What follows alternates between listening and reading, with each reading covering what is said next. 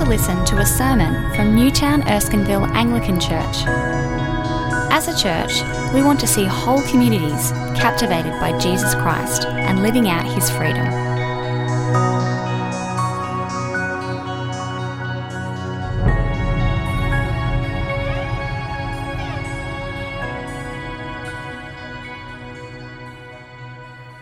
Now, I don't know if you know anything about the Oxford Dictionary, but year by year they have a Word of the Year competition, which is kind of exciting and kind of terribly not at the same time. Now, in 2016, here were some of the finalists. It's going to come on the screen, so if he's going to help me out. Now, I don't know if you can see this very well, but let me navigate for you. In the middle, you have, in the yellow, the rise of the term adulting, which is disastrous, and is defined as the practice of behaving in a way characteristic of a responsible adult, especially the accomplishment of mundane tasks. Go look hashtag adulting, it'll destroy your faith in humanity a little later. Down the bottom, in the purple, you have pleurophobia, which is the extreme or irrational fear of clowns. Now, I don't know what happened in 2016 about clowns. Why has this risen to fame in a particular year? I'm not really sure. My favorite for the winner is actually top right, the orange, CiG, which is a Danish term for the coziness and comfortable conviviality that engenders a feeling of contentment or well-being. Then we all just need a little bit more of that. But on the next slide, you'll see that the actual winner of Word of the Year was post-truth. If you look on the next slide, you can actually see a graph of this across the entire year. It grew and peaked in both June and towards October and November. Across the events of Brexit and the US election, the term post-truth has kind of exploded in our vocabulary and become an important reality in our world. Now, here's what post-truth is. Circumstances in which objective facts are less influential than appeals to emotion and personal belief. Right, 2016 was the day that facts began to die. And in the public realm, appeals to raw emotion, raw disappointment, raw discontent have risen in power. We live in a post-truth world, apparently, where hearsay and opinion have more power than what is actually true in reality. I met someone in Camperdown just recently, and I asked them the question, like I ask some people sometimes, if there was one thing you could change about the world, what would it be? His answer was, clarify what is truth and what is hearsay. Make truth the clearest thing. Now, to me, this is fascinating because we've been on a complicated journey with the truth as a culture. On the one hand, we are suspicious of objective truth, and particularly of people who push narratives on us and say this is true for everyone, and we feel our individuality kick back against it. We've been talking about the subjectivity of truth, that it's true for me and doesn't need to be true for you. And yet we've ended up in this world where we're just like, actually, some things are just true. Some things actually happen the way they happen, and it doesn't matter about your opinion about it. Give me back some facts. We're in a world with a complicated relationship to the truth. And often that leaves us feeling anxious and fearful about both the state of our world and how it is we might navigate through it. Now tonight, I want us to let Jesus speak into that. And specifically, as we look through Matthew 11, 25 to 30, page 966, I want to think about 3 challenges of truth in our culture, in our age, and what it is that Jesus has to say about them. 3 challenges. I think the first challenge of truth in our age is where truth meets power. Now, if one thing is true of my education, high school, after that, secondary, all that, is that every truth has some sort of power lurking behind it. And that your job is to discern what kind of power play is being pushed on you by certain articles, by certain truths, by certain tweets. Foucault said that truth of any culture is a regime. It is a style of constraint. He spoke of truth as a weapon of the elite used to violently push down others. Derrida said that it is impossible anymore to state truth without doing violence to people.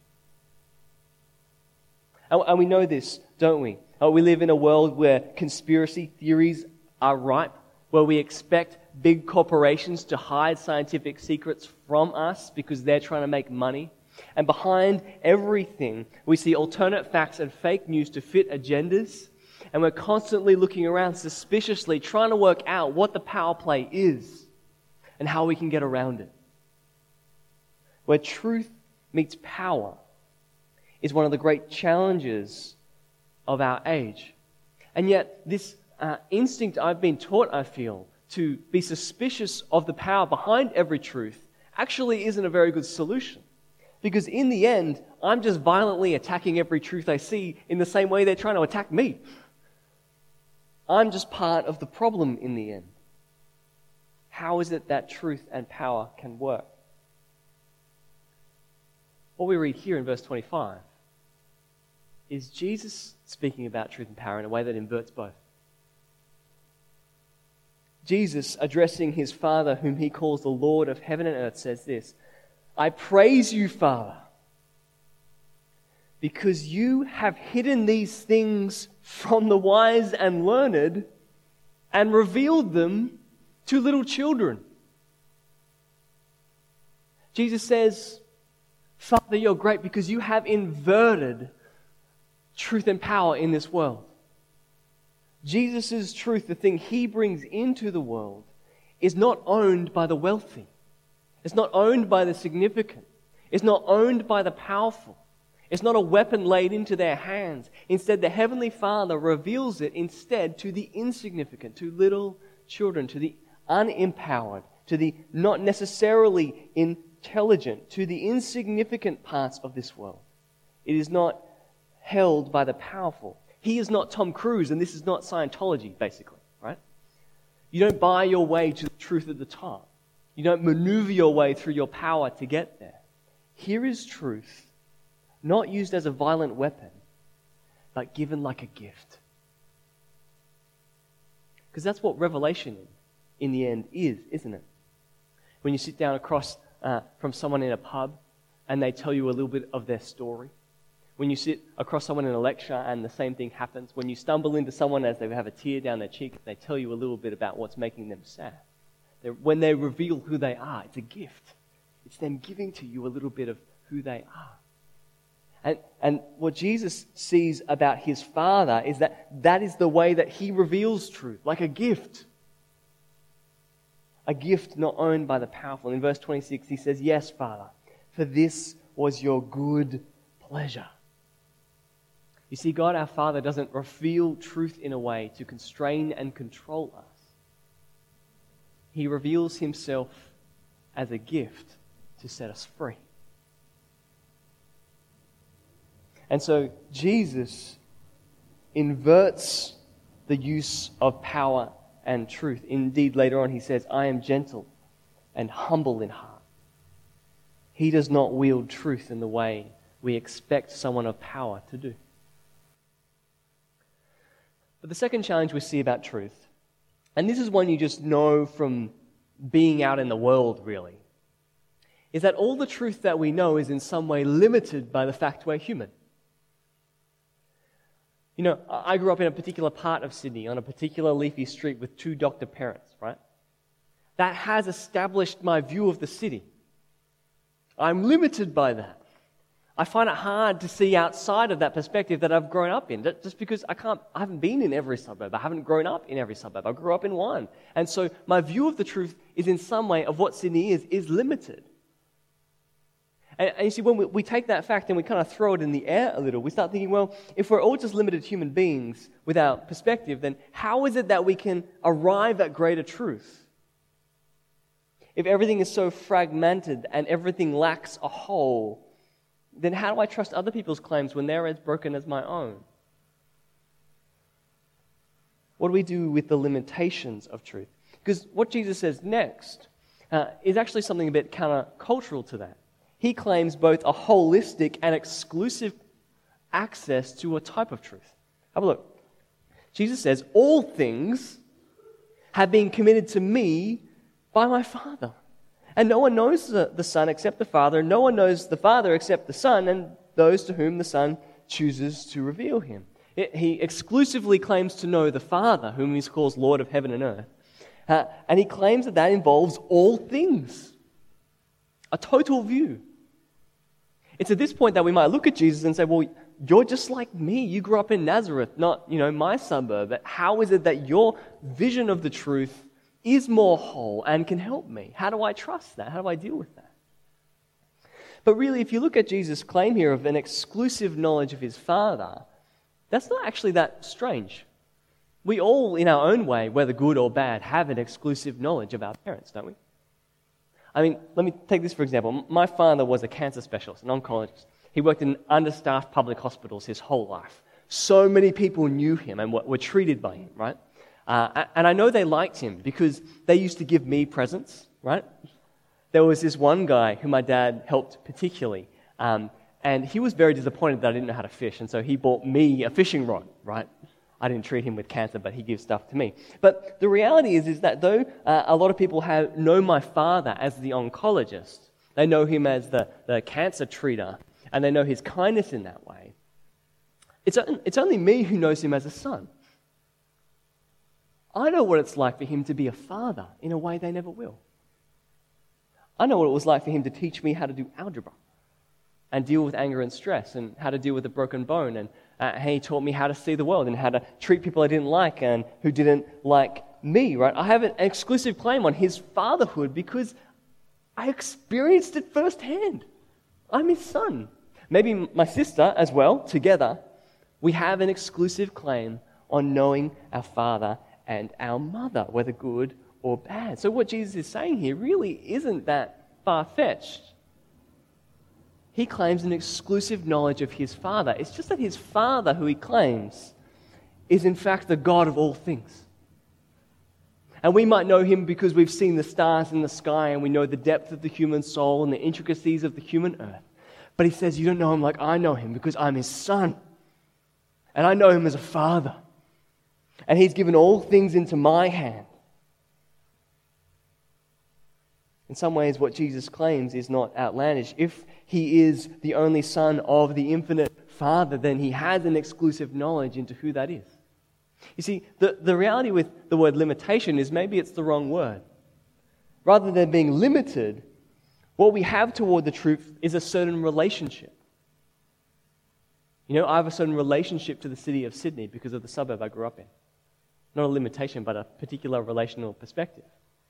Maybe it's not that we need to be able to see the whole picture, but we need to come into the right relationship to understand the truth. And what Jesus opens for us here is that at the heart of the universe is not an equation or a system or simply intellectual thought, although they are all involved. At the center of the universe is a Father and a Son. And so to know and interact in this universe is to know that Son and what he says about the Father. Truth is not seeing everything in its right place, but overcoming our limitation is about knowing the right person. The Lord Jesus and the Father he makes known. But the third challenge I think we face with truth, and this is the day-to-day normal one really, is at the end of the day, you have to walk out that door and make some decisions. You have to anchor your understanding of the world and decide what is true and what's false, what is hearsay and what is fact. You actually have to go out and do that. And the problem is, it's really hard. I find that hard enough to do on my Facebook feed, trying to discern the power moves of my different friends and trying to understand what on earth is going on there in the different news articles that Facebook thinks I'm interested in. Because what our culture pushes on us is that at the end of the day, the anchor that you have for truth is yourself. You have to discern the power plays. You have to discern what is right and what is wrong. You have to discern what is true and what is false. And it places that on us. And the reality of that is that it is absolutely exhausting, burdensome, and weary. It's at that point that Jesus calls that out, actually. He says in verse 28, "Come to me, all you who are weary and burdened, and I will give you rest." He doesn't really get specific there, but he talks about this deep weariness that comes upon us as humans in a complicated world. And he's not just talking of a physical tiredness that comes from a long day or a large gym session or a long run. It's a deep soul weariness. It's something you feel in your bones. It's the kind of thing you get from all the little lies that your friends tell you that build up over time and wound you and your trust in them so you're not sure if you can continue with them. It's the kind of weariness that comes from constantly trying to hide things from the people you love the most. It's the thing that comes from stepping out into the world and being told that you are the anchor and you have to constantly discern what is right and wrong and you don't know how. It comes from the fact that our culture tells us that before us was this black nothingness and after us is this black nothingness. And so you've got this moment and you better anchor your life and discern what's true, otherwise you'll miss it and it's gone. It's that pressure pushed on us that leaves us deeply weary, like desperate ships in need of a haven, a harbor, and an anchor. And to that weariness, the Lord Jesus says, "Take my yoke upon you. Learn from me. I am gentle and humble in heart, and you'll find rest for your souls." You know, what a yoke is on screen is, for a human, there are human yokes and animal yokes. And Jesus is talking, I think, about human yokes. And what a human yoke does is make the task easier.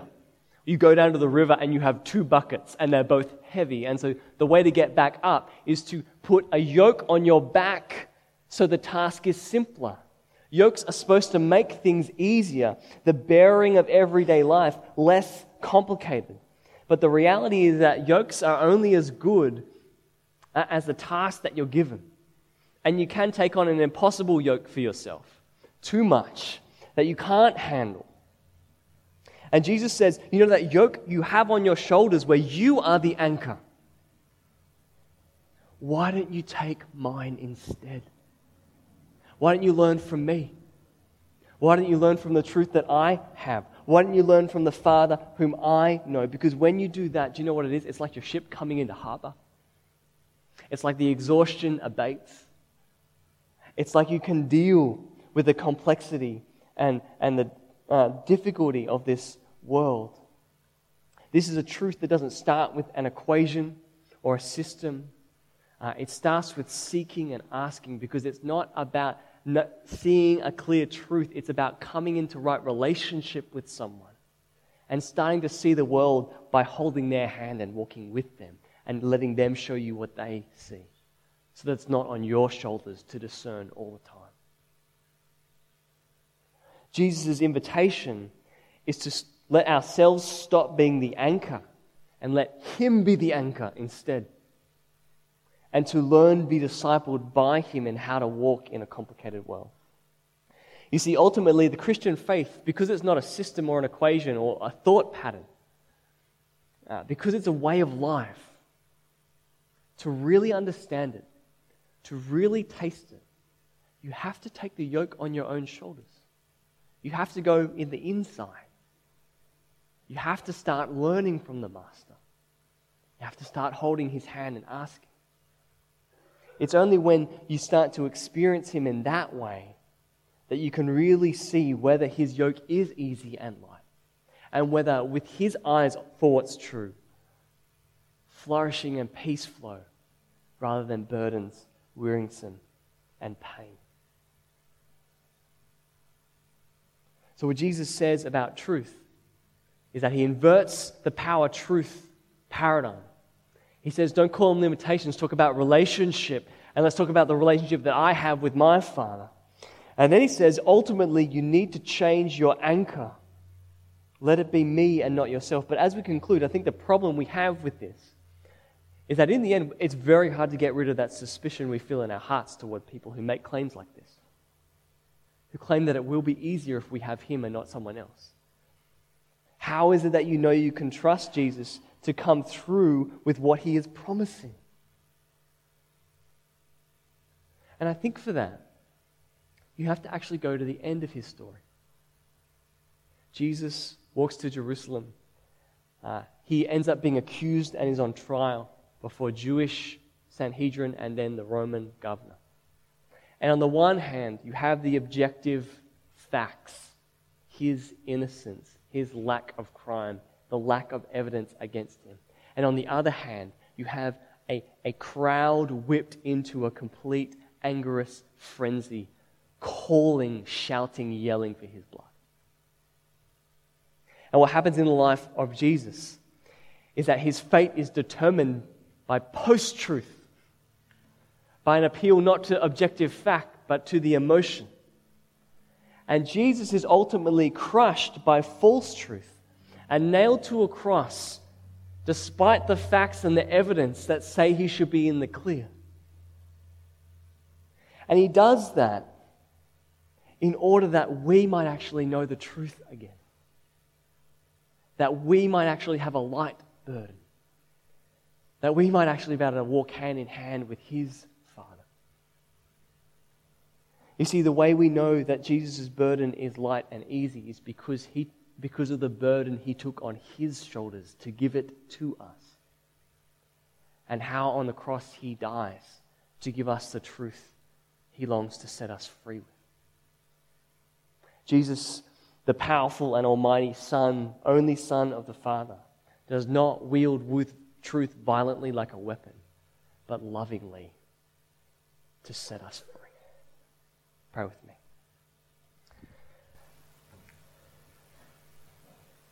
Our Father, we come now and we name our weariness. That we feel burdened. That we're tired of constantly needing to decide for ourselves what is true. And Lord Jesus, we hear you call to us today as it was 2,000 years ago. That you are the only harbor for weary souls. And so we come and we say we don't want to be the one who anchors it anymore, but we want your yoke. And we want rest. And we want peace. And we want flourishing. Father, help us live in this anxious world with the confidence that we know you, the one who holds and keeps all things. Amen.